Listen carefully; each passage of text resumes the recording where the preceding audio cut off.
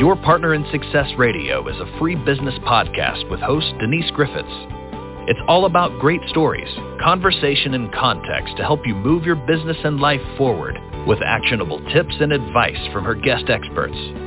To listen and subscribe, just find us on iTunes, Google Play, or wherever you consume your podcasts.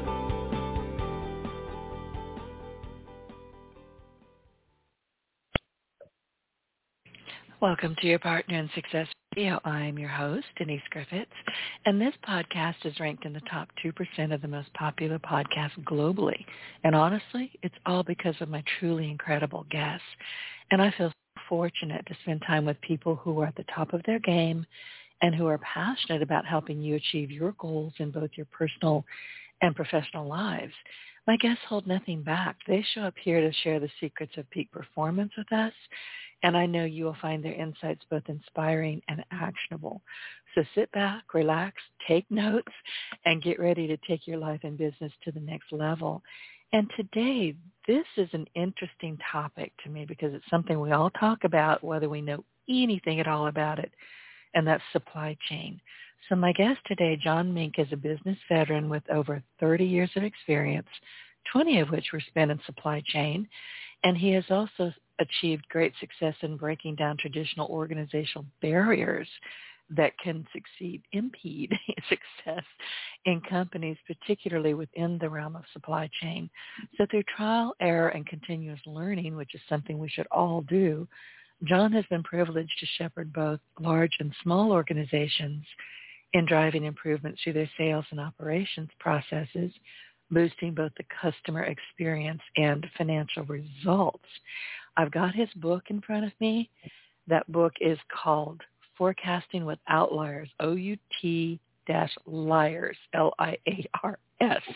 Mitigating, that's important, mitigating blame, bias, and apathy in your planning process. So thank you, John, for being here. As we were just chatting in my virtual green room, about the only thing I know about supply chain is that we all complain about it in the grocery store. You hear it. It's floating in the air. There's no dog food supply chain. Let's talk about that. Okay. Hey, thanks for having me, Denise, by the way. I really, really appreciate it. Oh, my pleasure.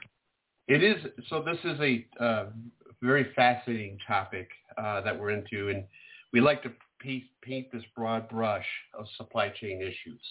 And if you look at it, supply chains are very, very complex animals.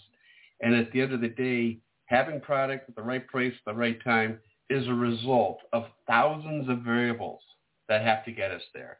So you've got to have all your, you got to have your product ready. You got to have your design ready. You've got to have labor. You've got to have transportation. You've got to have a market for it.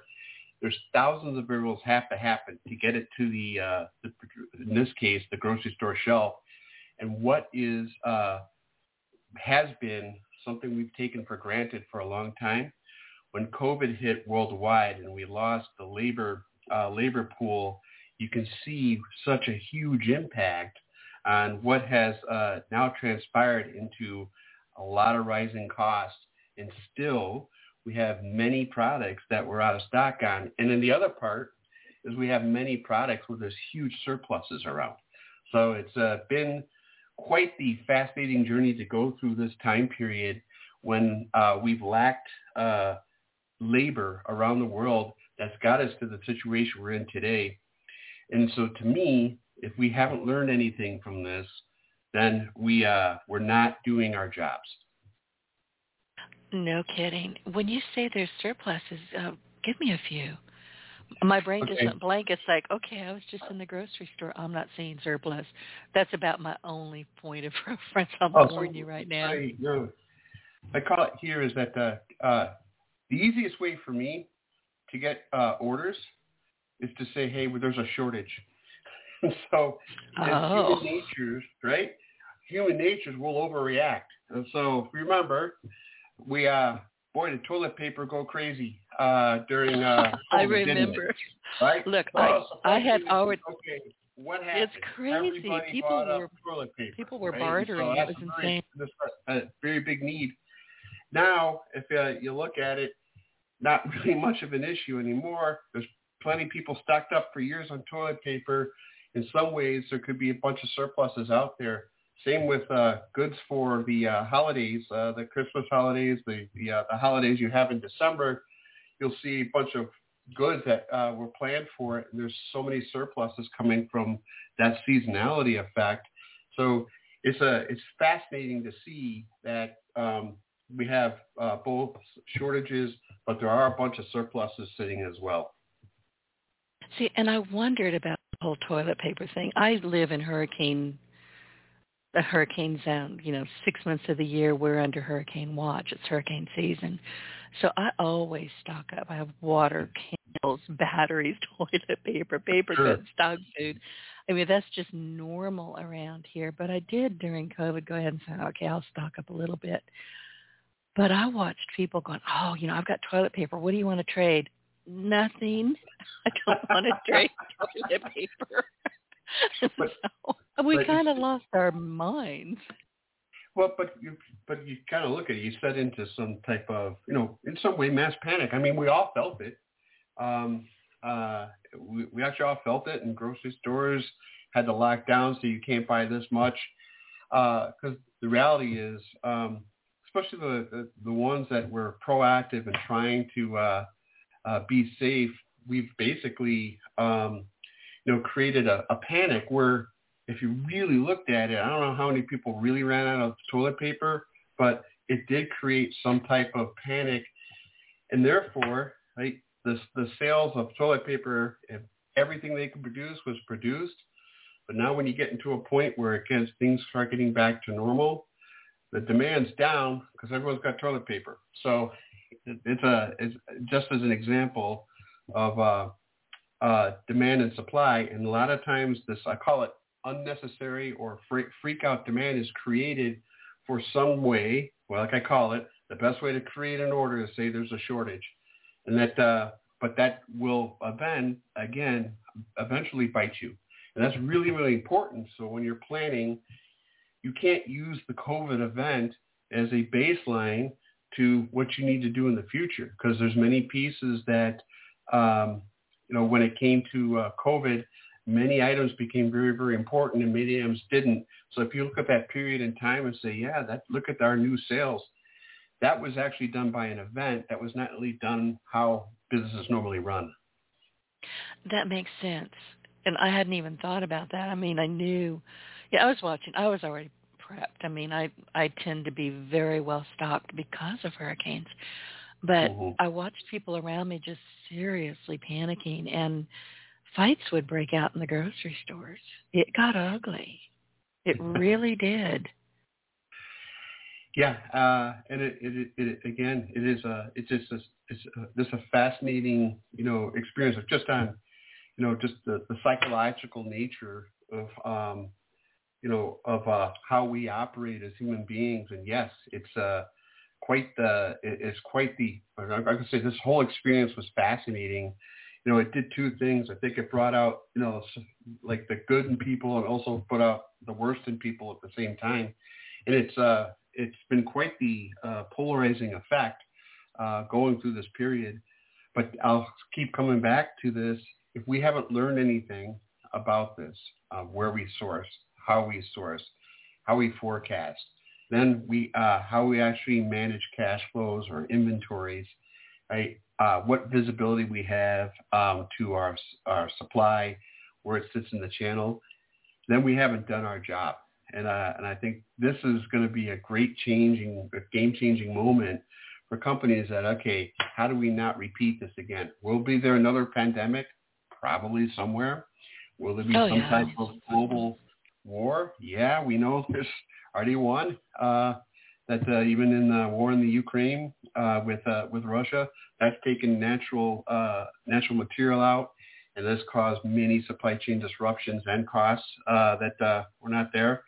So as this world continues on, if we haven't learned from these type of events, then shame on us. And you mentioned something very important. There will be another pandemic or another scare. There's going to be war. Where there are humans, there are going to be troubles. That's just all there is to it. That's how we operate. Well, I wonder about that sometimes, but the psychology is fascinating. But even so, this is where I kind of felt running in the book. I wrote a book on how companies, operate in I use sales and operations planning, S&OP, which basically is a very, in theory, is very fundamental. How do you actually work and orchestrate your business from one, what are you going to plan to do? Two, how do you forecast it? Three, do you have the supply to meet the forecast? And then four, make decisions against, from a financial perspective, what do you need to do, and repeat the process. And it's a process that, in theory, is an excellent process, and it makes all the sense in the world. But there's one major problem with that. There's people involved. There you go. And, I knew it. Can you believe it? And all of us, every single one of us, sit with some type of bias. We really do. No matter what, we're humans. We have some type of view. We are measured differently in what we do. But at the end of the day, when you drive a forecast, you put that forecast in play, right? Action happens. Capacities are being made. Materials are being bought. Production is being made. You have caused some type of potential liability, or you've created some type of potential shortage when you're forecasting. And if you take all the inputs from what you need to forecast, you will find there's a lot of bias that will come in either from, hey, you got to meet the financials, so we got to make up a forecast to meet the financial plan. Hey, my new product is going to be the next things in sliced bread, so we got to forecast this like crazy. You'll find that, hey, this product doesn't make good margins, so we're going to forecast another product that has no chance of getting to the revenue results or the margin results that you're looking for. But you bring in those type of biases, and that the key then, if you think about it, if that gets into your forecast, you're creating some type of action and some type of liability, and or you could be creating some type of shortage too. So all these interdependencies come together to develop what the outcome is. Will you have a bottle of Casey Masterpiece barbecue sauce on your shelf at the end of the day? Well, you said something that I was scribbling it down. I'm going to have to paraphrase you, that somebody would want you to forecast for a product that's going to be the next big thing. How do they know? It's not proven. Why would that be forecasted? Because you have to buy the material. You got to have the capacity to produce it. You got to have. You've got to develop the pricing plans, the vendor base that you're bringing together. It's very complex, and so you have to plan for something, but to not necessarily, if you own a specific product, you're not looking at anything else but micromanage on your specific product. And you created a business case for your company to invest in. And so it's once you have it, you become biased. You become biased to manage those product. And it's very hard for people to, it's like having a child, right? Once you have a child, you're very biased on that child. But if you kind of step back and like, hey, you know what? This child's not going to necessarily be, a doctor or the next astronaut. PhD. Everybody wants astronaut. To be an astronaut. Right, whatever it be. So, but you become very biased by it. And I think that there was someone that taught me, like on the product side, that was a very good view. Is that people that are product managers, great. I used to be one. That you are measured on the success of your product, regardless of the interdependencies. And so it's very similar to the product manager being a parent in a beauty contest with their kids in it. So that's going to bias them to voting for their child versus all the other children that are out there. So it develops those biases over time. But that bias getting into the forecast does create some type of downstream issue that you will have to deal with if it's really wrong. Gotcha. Listen, I'm in chapter 6, and I had bookmarked this. It's called Forecasting Myths. and I see on this one page there's 7. And the final one is something we're talking about like crazy online and in business, and that's artificial intelligence. But if you don't mind, can you go through all 7 of them very quickly? Sure. So, not having the book in front of you, would you just hit the ones that I put in the book? I don't have it in front of me. I didn't memorize every single one in the order. Okay, gotcha. The sales team is number 1. The sales team knows what to forecast and just needs to apply more effort. Oh, True or this false? is my favorite one. So this is one of my favorite ones. So, hey, think about this. The sales team actually interfaces with the customer or the next downstream pieces. But if you kind of look at the sales team, there's many things the sales team don't know, what the customers don't know. But many businesses just say, hey, they point to sales as the root cause for the bad forecast. And I look at it as like, well, yeah, but that more turns into a blame game. Let's look at the truth around it. They may not know, right? They may not know interdependencies. So just taking pure input from a sales forecast to driving it will basically, most of the time, over forecast what you need because each salesperson is trying to make their quota and numbers. That I understand. I knew you were going to say that. They may not know. All right, so there's so many variables. They don't have a view. And what do they know 6 months from now when you have to make these decisions today? What do they know 9 months from now? No. It's so just saying, hey, sales is golfing all the time, and they're not paying any attention to the forecast, and they just complain when they don't have product. Right? That, to me, you got to get past that, and you got to figure out different ways of what you drive from a forecast perspective. With sales as a key input, but it should not be the do-all, end-all how you forecast. And that makes sense. Listen, I've worked with a lot of sales teams, and nobody likes them. Nobody, because they will. Oh, we're just jealous. But honestly, no.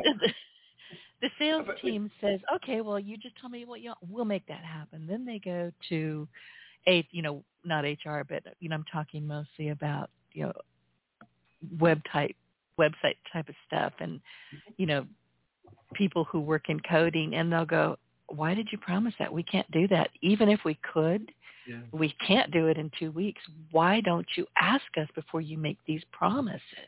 But that doesn't happen. There seems to be, at least what I've witnessed, very little communication between who is going to produce the code and who is selling the code or the product that the code will operate. And then there's a code to figure out what the code is. So, yep. But here's been my philosophy, number 1, right? But if anyone sits in supply chain, the first thing you have to do is don't act like you're in supply chain. Automatically, it'll pull up the walls and the excuses that are, hey, the forecast was wrong. You can't commit to this. How did that happen? The other way around it is put your arm around your salespeople, right? Right. You both look in the same direction. Teach, learn, work together, orchestrate together on what you need to do. Can you do it with everybody? No. But the 20-80 rule of every business, 20% of your customers make up 80% of your volume. Work with those folks, get very, very close to them. They're not the enemy. You won't have a job if we didn't have any sales. So, we go deep in the organization, we rely on it. So accept that as a reality, but don't look to go push blame. Nothing happens. No, and you're just going to cause all kinds of issues, personality issues, personnel issues. It's not good. Make friends, have coffee, ask questions. Right. I'm big on asking questions. If you don't know what you don't know, how are you going to be of assistance no matter where you are in the company? So number 6, leadership, and that's in little quotes, understands potential consequences of the demand forecast. True or false? So this is, I like this one too, right? So this demand is a big question, right? But at the end of the day, that demand has to translate into purchasing. It has to translate into capacity. And that even in that demand, right, is leveraged to use contract negotiations with suppliers. It's used into developing what personnel you're going to need, not only capacity, but from people that you're going to need. So if you look at from that perspective, is that many companies or even leaders will look at demand, but not understand, the consequences behind it. So this is I call it it's a timing example. Decisions made in August, you won't feel the effect to maybe next February. Okay. Well, who remembers what the heck happened back in August? No one knows, right? So that's where it comes down to, is you lose sight of how you made decisions, and then when the outcome is not what we liked, those decisions were made back here. So we like to focus on the here and now. You cannot snap your fingers. You cannot snap your fingers and make everything better. I've tried. It doesn't happen. There's no magic wand. I haven't found that either. You can't make instant gratification when it comes to very complex global supply chains. But what you can do is then understand, hey, what's your impact if you do this? What's the potential impact to the business? Understand that. Could we create a liability? Okay, if we have the liability, do we have a backup plan? Could we create a potential shortage? Okay, if that's the case, do we not lower the price? Whatever it happens to be. So the key here is that a lot of people look to overall leaders, like our CFO said this, or our CEO said this, maybe not even understanding the consequences to what he or she is saying, and they don't fit in the day-to-day areas of the supply chain to understand those impacts. So just because you have, well, so-and-so told me to do it, if it's wrong, right, you're not doing your job, or they don't necessarily understand the impact. It's your job to go back and say, hey, if we do this, here's the potential consequences if this doesn't happen. And to me, I hear so many times, well, I drove it because so-and-so told me. Great. But when you sat down with so-and-so, you don't have the context of the conversation. They're just looking to check the box and get the job done. But several thousand people, not even within your company, can get impacted because of that decision that was made. So, John, one of the questions or observations that I have in my list of notes here is that, and you had said this to me in our pre-interview, that you had learned being responsible for demand planning for over 20 years, that someone needs to connect the dots. And I think that's what you're saying right now. Who has to connect the dots? One person, 20 people? How does that operate? Oh, that's where the intangibles come in. And I think, in practice, right, you can take the textbook that says, here's how you should structure your organization. This is how your sales and operations planning should work. But there's a bunch of handoffs, right? And so to me, so for instance, if a demand planner says, hey, I did the job, I've loaded the demand that so-and-so told me or we agreed to, and then we set off and started executing to that demand. The demand planner, the demand person that's doing that, right? Then it gets handed off to the next line to go deal with something, and then there's eventually some type of outcome. To me, that's so important to look at the front end of your planning process. If your demand planning feels accountable for the outcome, it changes the entire mindset. If we can just blame something down the stream, upstream or downstream, we can blame sales. If we can blame leadership, if we can blame the product group, right? Guess what? You're not doing your job. All you're doing is checking the box and letting it go through. Do you understand the consequences when you push that button on demand, and what happens afterwards? It turns all this stuff into the ones and zeros of the organization to say, okay, we're executing to this. And that's really, really important. So the mindset is you have a big responsibility on the demand side, not to salute, but basically help the organization understand what the potential consequences could be if we're not close to it, if a product launch is delayed, whatever happens to be, what are those consequences? And you have to do it really before you get into your supply chain lead times. Once you get there, it's very hard to do anything dramatic. That makes sense. And like I said in the beginning, I don't understand supply chain at all. Neither do I. I'm still learning. Well, and you should be. We all should be. I mean, I was going to say in other, only in terms of how my business works, which is minimal compared to what you're talking about, but I need to understand it. And my team needs to understand it. And I need to hear what they have to say because, we all have what I call, I'm a web developer, banner blindness. We'll see the same graphic so many times, we no longer see it. It's like seeing that same old billboard. You just don't see it anymore. So if you're not seeing what's happening around you, somebody in your organization or your team needs to say, hey, Denise, you want to talk about this? I don't think that's going to work. Or I've actually had one say, what the hell were you thinking? That was a good question because I wasn't thinking. And so this is, to me, is a opportunity for leadership. I call it, a lot of people are scared of titles. Right, so whatever your title is in the company, well, the VP of so-and-so did this, and the CFO said this. So, okay, I get that, right? They're human beings too. But the key here is we learn from every aspect. Every person you can get in contact, you will learn something. And I call it the view of always being curious. So when you see what you initially perceive as a stupid idea, and you're like, well, that's stupid. We're just going to move on. If you take a moment to say, how did you come to that conclusion?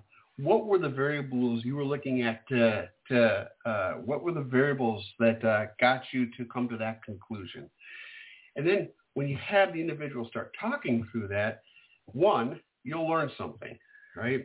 Maybe it reinforces your opinion it's a stupid idea. But many times you'll find, wow, I never thought of that, right? And now I can understand how your mind is operating, why you're bringing that to the party, and both get an education. And if both learn from that, you've now improved. And so to me, breaking down walls within organizations, which is I can tell you, even today, it's hard. It's very hard and taxing to continue to do, especially when everyone's at this point, supply chain, everyone's throwing the tomatoes at them. We need a supply chain issue on tomatoes now too, so we don't get tomatoes thrown at us anymore. But there's quite a way that you have to break down the barriers, and you've got to be very approachable. Once you become curious, right, instead of judgmental, it's amazing what you can learn. You listen, it's easy to knee jerk. We're all guilty of it. Oh, but what man, you're saying is back it up and think about it. Yeah, me too. I'm really good at it. No, I'll catch myself saying, Denise, sit down, shut up, think. I have to talk with myself. But we all do it. So what you're saying is basically ask questions. Be curious, which I love. I'm intensely curious. And connect those dots. Find out what's really going on. Is it doable? Maybe. Is it, was my knee-jerk reaction the proper one as it turns out? Possibly. But you're not going to know until you ask questions. Yeah, and then you can, and to me, it's like, if once we figure out we know everything, we know nothing. Right. That's got to be the point, is that, hey, your title doesn't mean you're smarter. In fact, your title doesn't mean you're smarter. I mean, I kind of feel more like a Forrest Gump than anything. But you got to be able to learn, understand, and basically bring people to the same common goal. We all have the same common goals at the end of the day for our companies. Yeah, we all want to be compensated very well. We want to be recognized very well. We want a great culture. But the key, right, is that you want your company to be successful. How we get there, right, there's thousands of variables, thousands of inputs, but the key is that when you can start simplifying it and you can actually start understanding and you start motivating, and it's amazing when you can get people rowing really in the same direction, not because they have to, because they want to. That changes the whole dynamic. Well, and that's why organizational, I can say it, culture is so important, and that's what we're talking about here. Yes. And it's the culture to me is such a difficult conversation because it is in our every day and every minute interactions, and everyone says, well, I can't influence the culture. Once you're already in the culture, right? You do have an influence in the culture. How you act, how you behave, how do you interface with your colleagues, or how you don't interface with your colleagues. Being curious and understanding. That, to me, all of us create the culture, but really to drive and be role models, the higher up you are in the company, that's where the role modeling of the culture needs to come through. Because, hey, if you say, like, we're going to do this, but you act differently, might as well just say, hey, it's okay to, it's for you. It doesn't have to apply to me. That means it's a free-for-all. So it's, gotcha. And I cannot tell you how, and I end my book on, to me, that is the biggest changes. And I've been in companies that I found to be tremendously great cultures. And I would say, and being able to try even help influence those cultures to even be better. And then in areas where the culture wasn't as mature or good. And you can just tell the whole difference. The amount of turnover people had, the success of the company was up and down versus systemic process and issues, and being able to attack issues instead of people. Understood. Listen, before I get away from this, because I'm fascinated with AI, as you can probably figure out, I'm still back in chapter 6, and it starts. Do you or your leaders in your organization believe the following to be true? Number 7, investing in artificial intelligence, AI, will significantly improve the demand forecast. True or false? So right now, false. Right. So by the way, AI has been going on for years. How did everyone miss the forecast then during the pandemic? Right. AI didn't tell us that. So, all of them. So to me, we like to paint this broad brush on AI, right? And I think, to me, there's huge benefits of doing it. In fact, AI, you have to really program it too, but AI is a huge benefit. Think of, trying to fill out complex spreadsheets or data or information that take hours or even days, right, to put together, where AI, once you program it, can do it in a matter of minutes. But I hear many companies going, hey, we're focusing on AI to improve our demand forecast. I don't know how AI at this point, maybe again, can predict weather, because no one can predict the weather. Still, even hours from now, right? Who has gotten better at predicting the weather? My cats. Right. So seriously, they look out the window. Right? Maybe we got to bring your cats. My dog. I know when the barometric. Yeah, I know when my barometric pressure has dropped because my dog starts panting and, she wants to go into the bathroom with her blankie. There you go. She's better than, any of them, really. Yeah. I watch her. But the example is that, there's so many events that happen, thousands, millions of events that happen every day throughout the world. It's hard to predict. But I will say where a place for AI is, right? We have a lot of information that everyone's using. We have stuff going into the cloud. And basically what you do in the cloud is you can use your customer information they're giving you. You can use your internal information. You can use your supplier information. And to me, I think AI could help in something called replenishment. So replenishment meaning it can trigger saying, hey, this looks like it's going to go out of stock here. Go replenish it. But you can't replenish it unless you have the supply behind it. So those decisions on demand forecasting many times have to be done 6, 9, 12 months in advance to be able to replenish. So the key here is that I think AI is something that, by the way, scares me, not because I'm worried about losing my job because of AI. I'm just worrying about, does it make us dumber? Right, as a organization, do we actually lose some part of our our ways, and do we actually become, I don't know, more lazier, and then we just worry about maybe less really important stuff. I mean, when we all had to worry about air, water, food, and shelter, that's a different worry than, wow, what does so-and-so think of me versus what's my title? You know, those things, can go down a slippery slope. But AI, who knows if Arnold Schwarzenegger was right? Maybe it will end humanity, but it's just fascinating. But I hear this all the time. AI, got it. But that's kind of like saying, we put a sales and operations process in that we take from a textbook. It solves everything. It doesn't. But there are uses for it. And who knows? Maybe the predictive model will be there.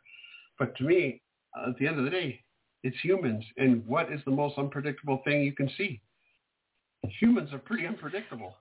Oh, yeah. And the thing is, John, it's with any technology, you have to train it.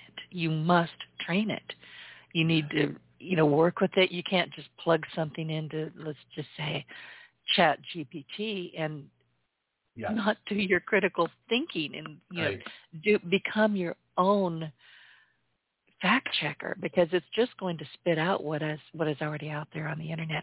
But one of the things that I wanted to ask you, and, and you said something too, but is it making us dumber? I don't know phone numbers anymore. Who does? They're on our phone. You don't know what? I'm sorry, could you say it again? Phone numbers. I can't remember my own phone number. I don't remember phone numbers. I don't remember email addresses. It's in my phone. Yeah, I'm getting a little bit dumber. Well, I don't know if it's dumber. You might be smart about other things. Like, I still can't get the Brady Bunch out of my head. So that's already filled, right? In that space, so that's not going to go away. But yeah, there's other things I worry about. I mean, I'm not using a calculator anymore. I'm using, cosine and sine. Right. I'm using tools, right, to help me with the output and deciding what I should do. But yeah, it's just that you can rely on it. I mean, how many, we're evolving, right? How many, you got now directions at your command. How many people know how to read a map? Oh, not me. I never could. Seriously. I am so. But we're evolving. It is. But you can't. But I guess at the end of the day, you're not going to stop it. So understand it, embrace it, and then where else are you going to be able to provide value or learn? And you can't just sit back and just say, well, the past was so much better. Not really. We like to glorify the past. It really doesn't work better. There's a lot of benefits that come out of it too. But yeah, what I do worry about is we lose it. Like, I got AI now creating, hey, these are the characters that should be, cast in movies. Hey, the AI is creating their own symphonies and their own music. What does that look like? So those type of things are coming. Does that start taking away some of our humanness? I don't know. But the key is it's here. We just can't let it. I just say we can't let it defeat humans, and we don't want to go extinct because we created it. I agree. It's like anything else. You have to work with it, train it, understand it. So, John, what I wanted to ask you is, what are some of the biggest trends or upcoming developments in your industry that you're excited about right now? Well, I would say one of the big ones is that taking, every, ERP systems which companies run off of to run systemically their entire business, is hosting data in what they call the cloud. And with that, right, they're bringing in some artificial intelligence. I think some of the key is that what's exciting just overall is the analytics that AI can help us provide. But this data has to be clean. It has to make sense. It has to map to each other, and to actually get to a result. But to me, we're in this mode of this digital transition, into the cloud, where you can actually now share information cross companies that you haven't had in the past necessarily. And from that perspective, you can make better decisions. It's still early in the stage, but all ERP systems have moved to cloud-based ERPs, basically, and utilizing that data is important. And with that, you see the speeds of the networks continue to get better across the world. So accessing those networks are getting better. But how we use it, how we manage it, it's and what we leverage from it. What we have to be certain is what we use, what the output's spitting out. You're still challenging it. Doesn't make sense. So there's a gut feel, but it is helping in the amount of information we can glean now that it's more coordinated. It's incredible. I've seen incredible dashboards, incredible intelligence, but a lot of it's focused on the now and the past, and maybe what's upcoming in the next couple of weeks. It has not done much for, hey, what's the potential future hold? So I think it'll get some time where it becomes more sophisticated to be more predictive in the future. But to me, it's created a whole new avenue to mine and leverage data to turn it to information and actionable information that this world's never seen before. And that makes sense. So tell me what inspired you to pursue your current career in this industry. It seems like you'd have to have a particular kind of mind to want to do what you do. Let's get back to the that's a stupid idea part. I worked 18 years. I worked 18 years at Motorola, and I was a product manager at the time, and just to date myself, I mean, I actually had brick phones. That's one of my products back years ago. Hey, I have to let me interrupt you. I have to tell you, I interviewed Marty Cooper. He invented that phone. Yes, I love Marty, by the way. Yep, great guy. Huge fan, and another example of, like, at Motorola, we had great innovation, but it's gone. And actually, Motorola was very inspirational. Say the company would have got so big, but it crumbled under its own weight because it wasn't orchestrated very well. But back to this, here's how I got into supply chain. Number one is I had a product manager. We were getting later and later in the technology, and we were getting farther away from launching product on time. And finally, we got a product that was 9 months, 12 months late to market. Finally got there, and we finally got it approved to go start shipping. And then there was some part or supply chain issue we couldn't ship. So I had a meltdown. It was classic too. It was very good. One of my best. The next day, I had a talk to my manager. I was like, you know what? I think you do well in this job in supply chain. There you go. That taught me a lesson.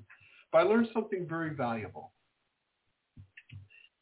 I was when I got into type of supply chain roles, I was able to decipher things differently than some of the people that were in the supply chain roles for a while. Why? Well, I knew the inputs that were coming in. I'm like, well, this is BS. That's not going to happen. That's not going to happen. That's not going to happen. Oh, we're assuming perfection. That's not going to happen. And then you could say, hey, based off that, what if we have to do something, something different with other products because this is really not going to happen. You start challenging it. And what I found is that, hey, as human nature, we love that what we do is to throw things over the wall, meaning, okay, I did my job. Now I'm going to leave it up to thing. I ain't going to have no accountability. I'm going to send this, throw the ball over the wall. And then the same thing happens. You throw the ball over the wall. But at the end of the day, it's like the telephone game. Do you remember the telephone game we played as kids where you would whisper in someone's ear and you go all the way to the end and a whole different answer came out? Yep. That's So gossip. you say it we up call front, that you whisper gossip. something in the ear, and then it gets to the end person, they say something completely different. That's how it's working. So the key then is how do you want to get to the outcome, but you got to start up front of making sure that the teams are all aligned to say, hey, we're not going to throw over the wall. We're going to create the outcome.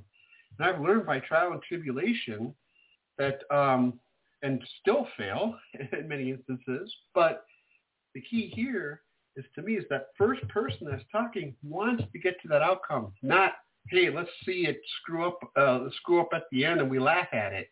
It's bad for everybody. So that's how I kind of moved into it, and then created some, I would say, more improvements to the financial results of the organization, and even some of the culture, by breaking down walls and those barriers. And don't throw the ball over the wall, right? We like to blame that person at the end saying you screwed up. No, there's something in that variable chain that didn't go wrong. So how do you align that chain? And it's just a fascinating, been a fascinating experience for me to keep trying to improve that. Well, and that leads me to my next kind of question or observation. What kind of challenges have you faced along the way? And, how have you overcome them? Were there any times where you just said, heck, I'm going to throw the ball myself. Everybody duck. There's been many times I said, I'm just going to pick up the ball and go home.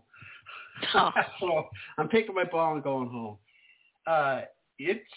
So first off, it's definitely not for the, it's a very, very challenging.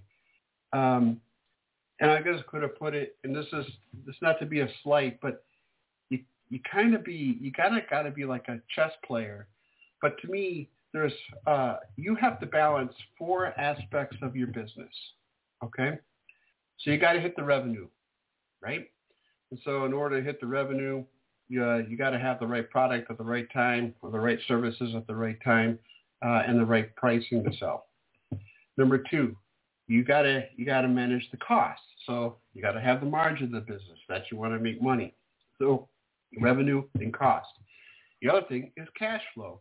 So how you manage your cash flow, a lot of it comes down to inventory. So you can't have too much inventory, and you can't have too little inventory from a cash flow perspective. And then 4th is the customer experience, which is many companies is on-time delivery. The key is that many organizations have people just really focused in one of those 4 buckets. And so, for example, salespeople mostly are not in the profitability. They're really into getting the revenue, at all costs potentially. You may have, from a cost perspective, that you just have cost accounting, and then you got purchasing or sourcing, just trying to get lower pricing from your suppliers, even though it may add more cost with the lower price you use. It's all those aspects. So to me is that you got to kind of sit in the center of that, right? And so you got to manage all these 4 buckets, which many compete against each other equally. So it's been challenging because if you have too much, potentially overdo too much revenue, you could end up having shortages in the inventory, and or you could be adding too much cost to get to that revenue. So you have to balance it. And so it's been quite the challenge to balance it, and it's been quite the education. But many times you got to kind of have some thick skin, and I continue to you got to kind of rise above the fray and keep the eye on the prize. How do you make sure your business continues to be sustainable?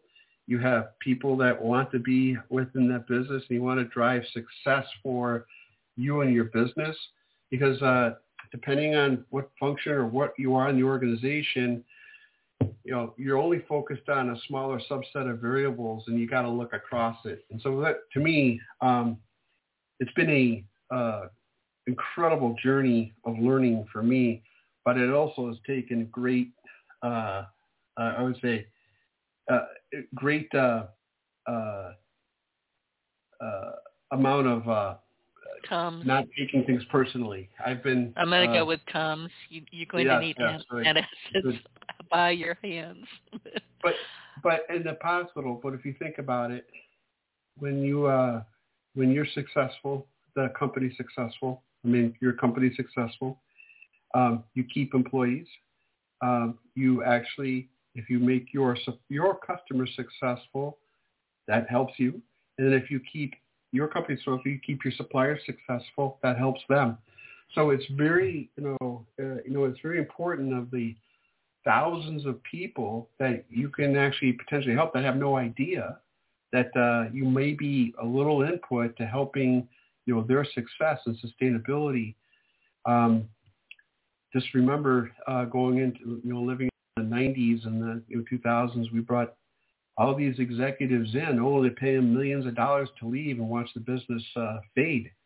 And that took a personal toll on me. Like, how many thousands of people did we have to fire because our executive teams were a little more worried about their own success versus the overall picture.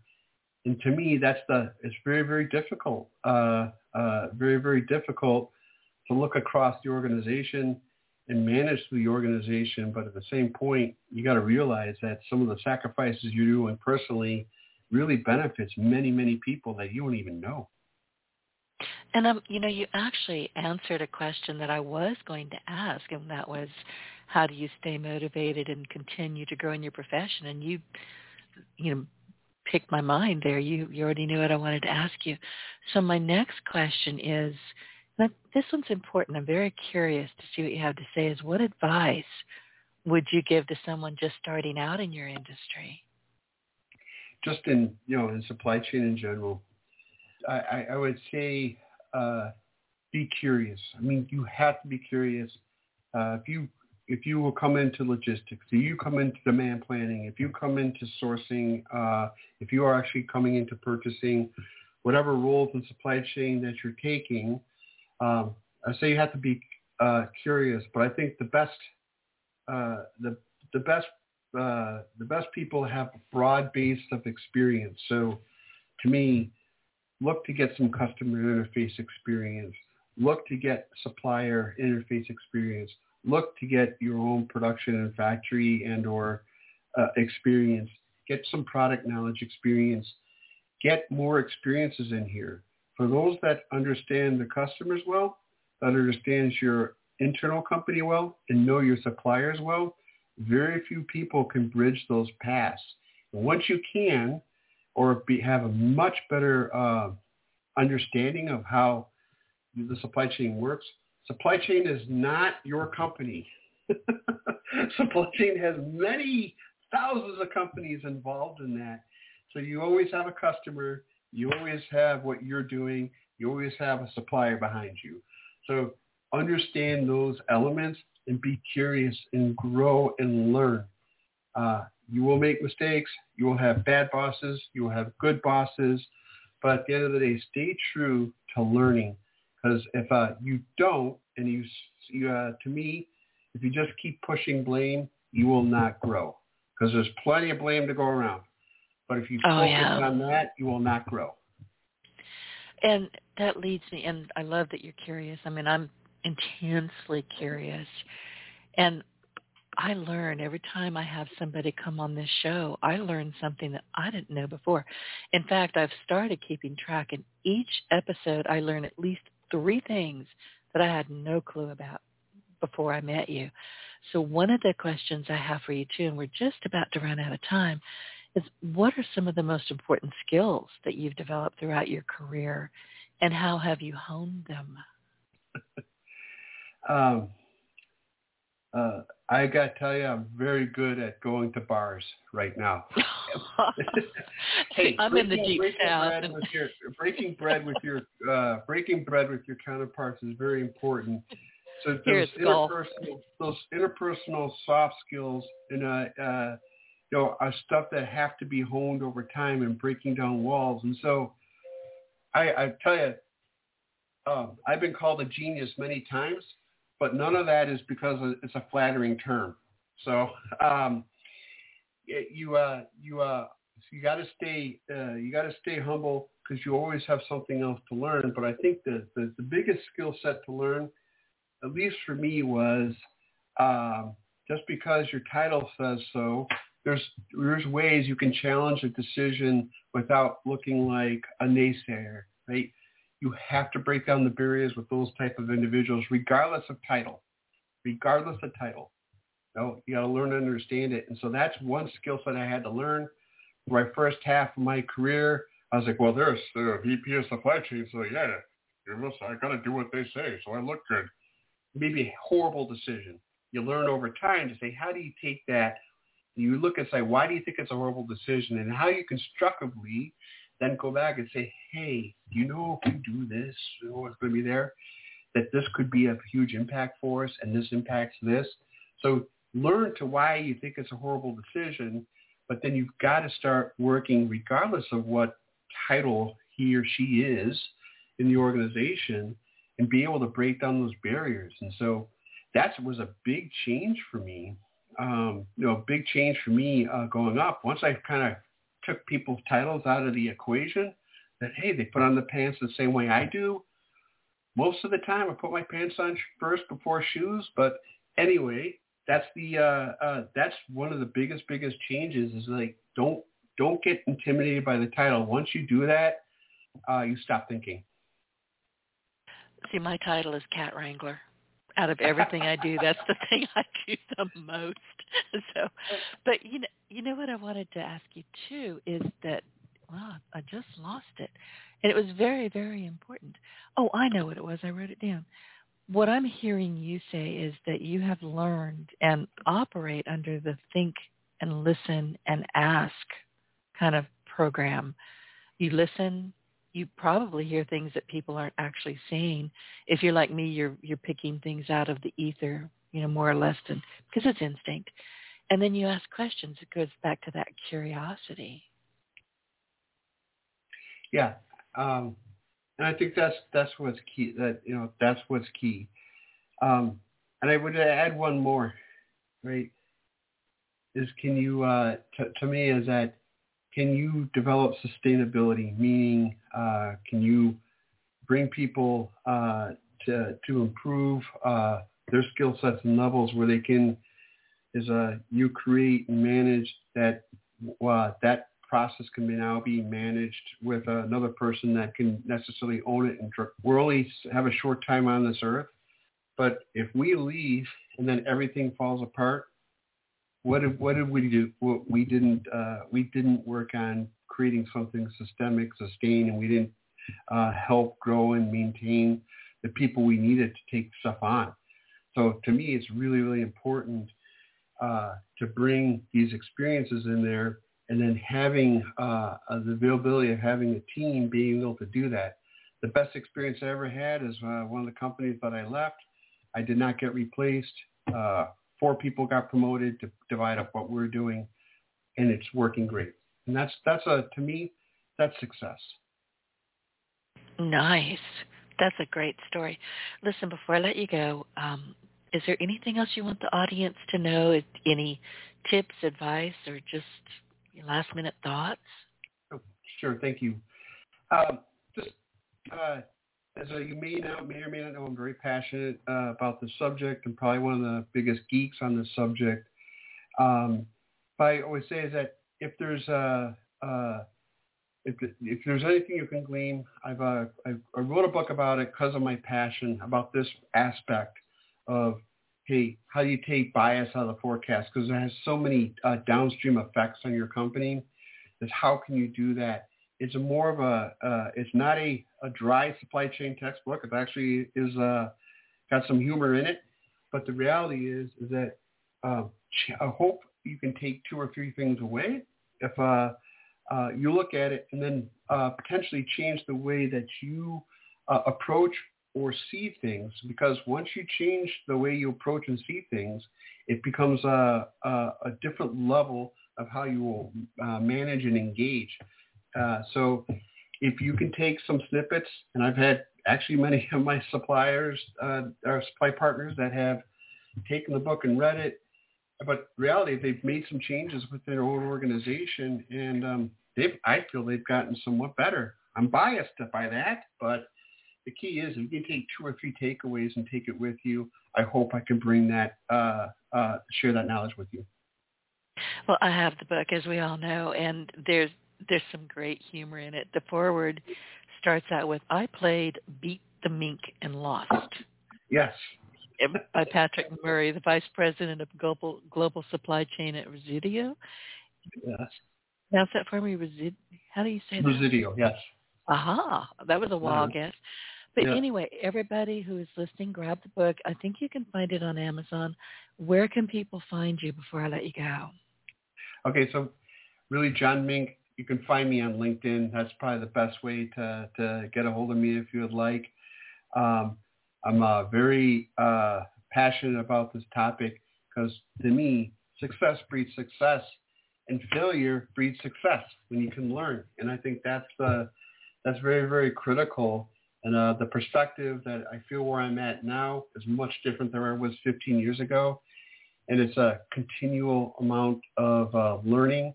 But man, when you get to great results and sustainability, that's the best reward of all. This has been a fascinating chat, and I thank you so much for coming on the show. And honestly, supply chain, you're aware of it because you're aware of it mostly when you can't find what you want. We are spoiled in this nation. And, and I say that with all love and respect, but we're spoiled. We have just about everything on demand, it seems like. But this has been fascinating, and it's something that I knew nothing about. So me being as curious as you are, I wanted to know more, and I thank you for showing up. So everybody, before we wrap up our today's episode, if you've enjoyed the episode with me and with John Mink and found his insights helpful, please leave us a review and rating on iTunes. And your feedback helps me improve and reach more people on their own success journeys. So don't forget to hit that subscribe button, leave a review, and share your Partner in Success Radio with your friends and your colleagues, and then go find John Mink. So thank you for tuning in, and we will catch you on the next one. John, thank you so much. Thank you, James. My pleasure. Get your voice heard. If you would like to launch your own far-reaching podcast, contact Denise Griffiths at yourofficeontheweb.com and go to the podcast tab.